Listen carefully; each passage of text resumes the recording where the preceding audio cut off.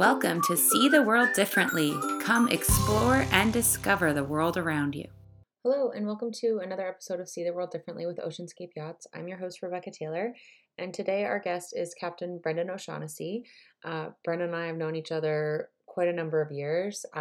He's excellent resource of information, especially as a one-time journalist. Always happy to comment on the industry and share his many wonderful insights. Brendan has years of experience. He actually comes from a maritime background. So with that, he brings a lot of different perspectives. He's also really keen on sustainability and basically passing on any lessons that he can share in terms of leadership and life on board. So much so that he's actually written his own book that's recently come out. It's called Super Yacht Captain. We talk about it in the podcast, and you can get it wherever you get your books. It's published by Bloomsbury, so we're really excited about that, and obviously we are getting our own copy immediately once we can in Canada here, so that we can read up on it. This was a really great chat. Brendan has, as I mentioned, years and years of experience both on shore and on the water, and with that, a fantastic stories just about a life on board, really, and what he's been able to see around the world and experience. So I was really happy we could sit down. This podcast is excellent for me to have an excuse to catch up with some industry friends and, of course, make some new ones. So I really hope you enjoy this chat with Brendan. If you don't already subscribe, please do so on iTunes and Google Podcasts. It's free to do so, and we love just seeing our different stats from all over the globe, who's listening and where. So we hope you enjoy this episode, and we'll see you next time. Good morning. So today we're here with Brendan O'Shaughnessy. He's a captain in the super yacht industry. Brendan and I've probably known you at least 10 years. You're kind of everywhere in the industry. You do comment on a lot of articles, and you're at a lot of events. So I can say this, I know you won't say this about yourself, but you have a lot to say and a lot to provide with the industry inside and out. And I know you're laughing because you're humble, but I would just love for you to share with our listeners, how you became a captain, and you're now a board member at the International Super Yacht Society. So you wear a few different hats, published author, that's a new one. I'm really happy to actually get you on the podcast and let us know how you got to where you are today. Oh, thanks, Rebecca. No, it's like you said, it's lovely to be speaking with you now with our shared history. And also, congratulations on the extension to your family, of course, which is a great chapter for you. Thank you. To your question, look, I came into yachting. I think it's a well-trodden path. I grew up in coastal Australia, cliched, messing around in boats, selling crayfish for pocket money. Just that quintessential Australian coastal life. A big event happened in my late teens, was the America's Cup, came to my hometown of Fremantle, and that was just a change for me. I saw yachts bigger than it had ever come to Australia, people in matching clothes that were crew. So that awakened me to yachting. I didn't step across immediately. I went off and went through the Australian Navy's officer scheme and did a degree with them and my navigation training with the Royal Australian Navy. That was an amazing decade, really good fun. And then I went to commercial shipping, and finally, after 13 years, I made it to what we would call super yachts now. And like a lot of people's journey, it was a childhood friend that rang me and said, "You can be in Monaco in 3 days, there's a job." Wow. And that sounded from Australia. Yeah, so I packed up and I came into yachting, and I was a master mariner, 13 years experience, and I started as a deckhand, and I just fell in love with it. So that's plus 20 years ago now, and I've just been there ever since. I really, really enjoyed it. Yeah, and I think that's probably a bit of a unique perspective too, why you have a lot of this feedback for the luxury sector of yachting coming from that background probably as well. I think so. I do compare, I'm still fascinated with commercial shipping. It's the engine of commerce, of global commerce, and I love that. What I enjoy with yachting is I come from a hotelier family, and really I'm running a hotel with a really nice water feature. That's how I describe my role. Okay. And it's it gives a platform for a really amazing delivery of service to guests. And that's, if you're a service professional, you love that. That's the buzz. That's the really big buzz that you get. Definitely. Yeah. Incredible. So, I love starting with this question because so many people like yourself, it's not, it depends who you're interviewing, I suppose, but some people are like, I went to school and then when I finished, I got my captain's license and then I entered the industry. And then you might interview those people 10 years on, or maybe they're 10 years on and they're in a totally different aspect of their career.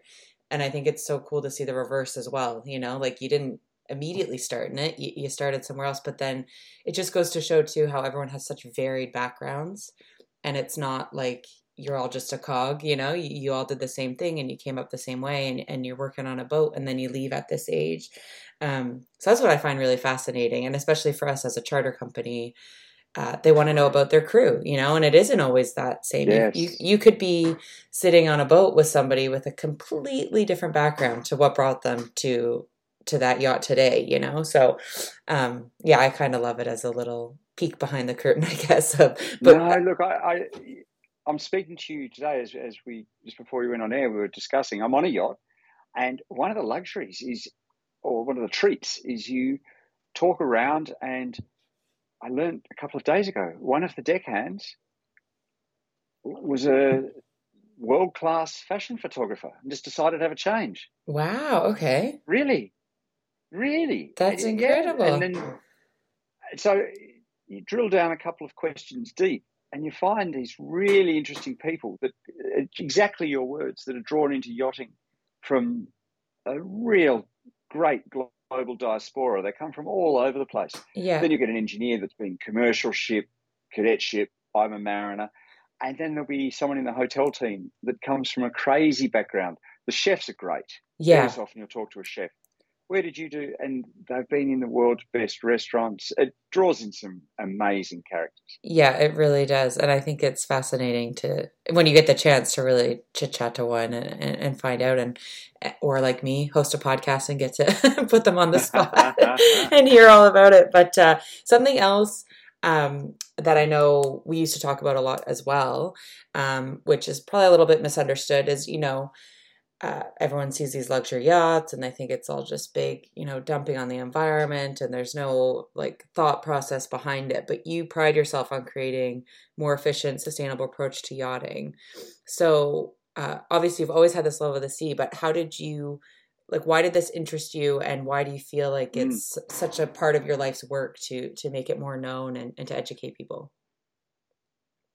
Well, yes, it has been my own passion, but I've been quite lucky to have the insider view with some of the yacht owners that have incredible marine science or philanthropic programs that are very much behind the scenes. So the combination of my interests and their reach has been really another great thing of yachting. So I did an oceanography degree as an undergraduate. That gives you an awareness of what this great big blue thing that surrounds the planet does, and the power of it. That's always interested me. In my late teens, I read the Rachel Carlson books. Of course, one of her most famous books was Silent Spring. The other one is called The Sea Around Us. And you can't that book was written in the 50s, and you can't read that book and not have an awakening to how amazing the ocean environment is. So when I came to yachts, I saw these amazing platforms and their ability to collect data for marine science, to do fisheries research on behalf of scientific organizations, to do humanitarian delivery. So all of that gives a nobility of purpose to the yachts and the yacht owners. I think this is not well understood because they don't want the limelight for this. There's some incredible private foundations supporting marine sciences, making their vessels available. They just don't want to be in the headlines for it. So I do speak to that because there is a nobility of use for yachts. There is coordinated now. Yacht Aid Global is an incredible philanthropic group. that is based out of the west coast of the US that really coordinate yachts in support of disaster relief or science or just general humanitarian aid. So, no, I do think yachts can contribute a lot and do. I think the needle can shift further where yacht owners and their crew really engage further.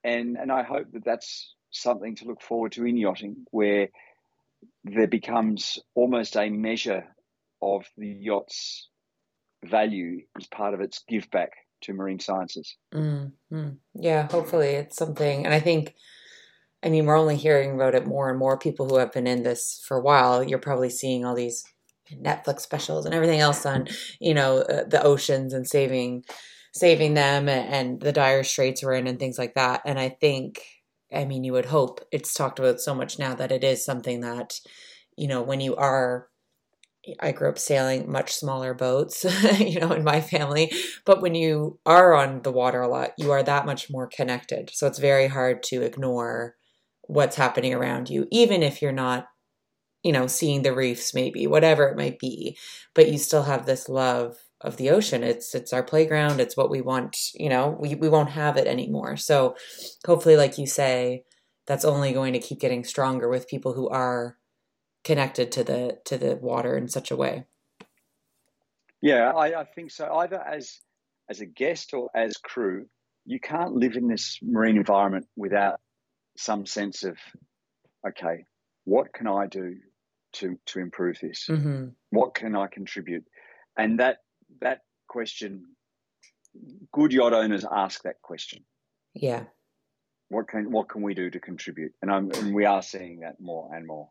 Okay, excellent. Yeah, and I like that you share that because, like you say, it's kind of misunderstood, and everyone just assumes, millionaire, billionaires just throwing money around, and really, it's like they're all people. Like, they still have feelings and care about things, and yeah, very true. And you, having this life on board, do you have some really incredible experiences that you'd love to share? Like it can be a location you saw for the first time or, meeting some locals or guests that really blew you away. Is there anything you can share with us? How long have we got? Of course. Yeah. The marine environment just gives you... I recently just sailed up from the Seychelles, so across the Indian Ocean. Wow. Gulf of Aden, Red Sea, up through the Mediterranean. Amazing experience. Glassy, oily, smooth day in the Indian Ocean, just beautiful. Someone said, "Oh, there's a whale off the bow." Okay, that's great. There's a whale. Seen a few of those. People would be amazed by this, where you're like, yeah, another whale. Yeah, I'm being a bit blasé. Get a bit closer. Oh, hang on. That's a full-size sperm whale breaching. Oh, cool. So we stopped, drifted around it, photographed it to report its position to the whale watchers. But I'm going, wow, it's a fully grown, Moby Dick-esque sperm whale breaching in a... I thought it was just, this sounds terrible and a bit indulgent, another humpback. But yeah. No, those experiences, they're great. Wow. I mentioned before, I do come from a hospitality environment. I love the platform that yachts give, where you can indulge your own, almost a fantasy. You can create an environment for the guests that just is absolutely beyond their expectations. Yeah. There's so many highlights there. Some of them is just where you do the very small thing for a guest. We had one guest who, very sadly, I want to keep it upbeat, but it was a terminally ill guest. Yeah. We knew it. She knew it. The crew had this buzz for a week to try and make this the most memorable experience. She had her doctor with her. It was an amazing time for this woman. Mm-hmm. Halfway through the week, I realized this woman had 4 adult children that hadn't all been at the one time at the one place. We maneuvered around, brought them all to the yacht as a surprise for her. There was not a dry eye in the crew. Wow. Okay, so they're not normally... Oh, no. Make me cry. And just to say, look, this we could deliver that.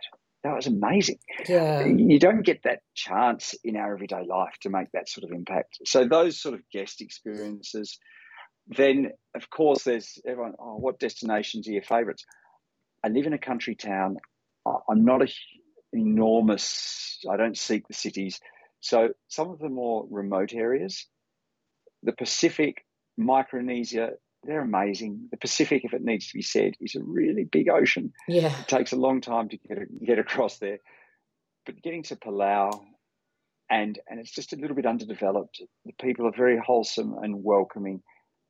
And you're in this natural environment that is just, I mean, okay, UNESCO's recognised that there's no secrets. It's magnificent. Yeah. And it's just humbling. So all of those, no, not to go on and on, but it's just, I think the combination of the ability with a crew to deliver the exceptional and to do so in an exceptional marine environment, those two dovetail into each other so nicely for my greatest experiences. Yeah. And it's like you say, it might not even be what you think about, you know, this opportunity to provide, you know, this guest with the you know, her final big trip probably, you know, I can only assume, and take it that next level to excellence, you know, by having the family around, or yeah, transporting yourself around the world literally, and what you can see. I think you had mentioned before the Sea of Cortez too. You said like it felt like Finding Nemo, like the highway of fish. Like I kind of loved that you know, comparison. And I think it must be very hard. I know that when I ask people like, oh, you know, like favorite place in the world, and it's like, yeah, how much time do you have? Because I could list it by, you know, city or country or ocean or cold or hot, dry, whatever. But, you know, just these little tidbits, especially during COVID, was so nice to live vicariously through other people's travel stories. But you also, you know, coming from Australia, you mentioned all these beautiful exotic places. You also quite fancy the polar regions. So how does that happen? Is that because it's not what you're used to and you want to change, or? I think it's just the humility that being up in a polar region gives you, just the expanse, just the vastness. I was in Svalbard 3 weeks ago, and that's 78 north. So you're a fair way up. You're inside. It is the most northerly permanent township in the world. Right. And just the vastness of the ice plains. And I love it. It's very peaceful. Yeah. For someone who loves the ocean, then polar regions take it back to the next level, except for the sound of animals. Right. It is just the sheer nothingness of it all. Yeah, and seeing how people live there as well, I'm sure, is quite an interesting, yeah, how they can. But I like to say we're in Canada, you know, in the cold, dark north here, but we're not. You see some really northern parts in Canada, and yeah, it's like you say, very the vastness and nothingness, I suppose, is what and what attracts people to it as well. You know, a very simpler way of living, and yeah, it's probably quite an interesting flip to things. You know, I was diving with someone in Indonesia who actually spent a lot of time diving in northern Canada, and they said they loved, because I was like, well, you know, part of my ignorance, but is it as interesting to look at? Because me, coming from someone who our lakes and, you know, rivers aren't as colorful. And he's like, oh, it's cool. You know, you get all these little like underwater gorges and like cliffs, you know, like little things to dive under. And, you know, in parts of Ontario, we apparently have like a lot of shipwrecks and things that you can dive in, you know, all these things I had no idea about. Yes. Yeah. So, I was very, my eyes were open and I felt very ignorant, but I could see it be very interesting, just the sheer contrast to what you're normally used to diving in, say, or vacationing in, you know, if you're used to sunshine all the time, yeah, you're probably going to want to go on ski vacations or something. So it makes sense. That's why I probably always want a warm vacation living in Canada with a very long winter. Yeah, and now... Mind you, your summits are pretty wonderful, and the lakes are incredible. Yes. Canadian lakes. So yeah. You spent a bit of time here, right? I used to go across a fair bit. The Australian-Canada Commonwealth link is there. Yeah. A dear friend was married in Winnipeg, and I would go across a fair bit. BC, so many Australians go through BC. I played rugby against Vancouver Rugby Club. Really? Oh, Really cool. good fun days. Yeah. Okay. So that lots of connections through to Canada. Yeah, Yeah, really good fun. it's so true. I remember I was living in the UK and I brought my South African husband to Canada for the first time. We went to the Rockies first to ski in Banff. And I don't think it was until we landed in Ottawa to see family that he said, "Oh, this is a Canadian accent," because in Banff and all around there, it's all Aussies, Kiwis, Brits, like all people doing ski, like a ski season or something, So it was quite Absolutely. cool. Yeah, yeah, yeah. Yeah, you kind of felt like you were still in London, like a melting pot with lots of different accents all around you, and you kind of forget.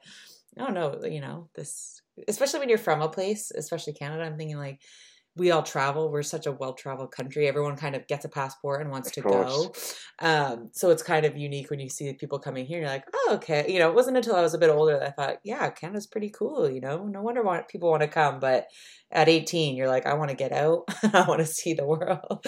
Um, No, but it's immense. And the West Coast Islands are just phenomenal. I had a yes, good friend on Salt Spring, one of the smaller islands, yes, and yeah, it's kind of hippie. It's kind of a place that time forgot a little bit. And I was thinking, oh, I like this. This is magnificent. yeah. Yeah, very special. Yeah, yeah, those islands. I think I won't get through them in my lifetime, but I would love to see more of them for sure because it seems like such an amazing way to live, I think, and at least vacation. I need to put more of those ones on my bucket list of my own country for sure. And we obviously want to share a little bit that you're a published author. We mentioned you have published your book. It's called Super Yacht Captain. I know you've written a lot of articles in the industry, and when I've worked for magazines, you were always, very helpful to throw in your 2 cents or actually pen an article. So you've got that writing background. What made you want to finally share your story? Because I know it's not a tell-all, it's part memoir. So tell us a little bit about it and what made you finally put pen to paper for it.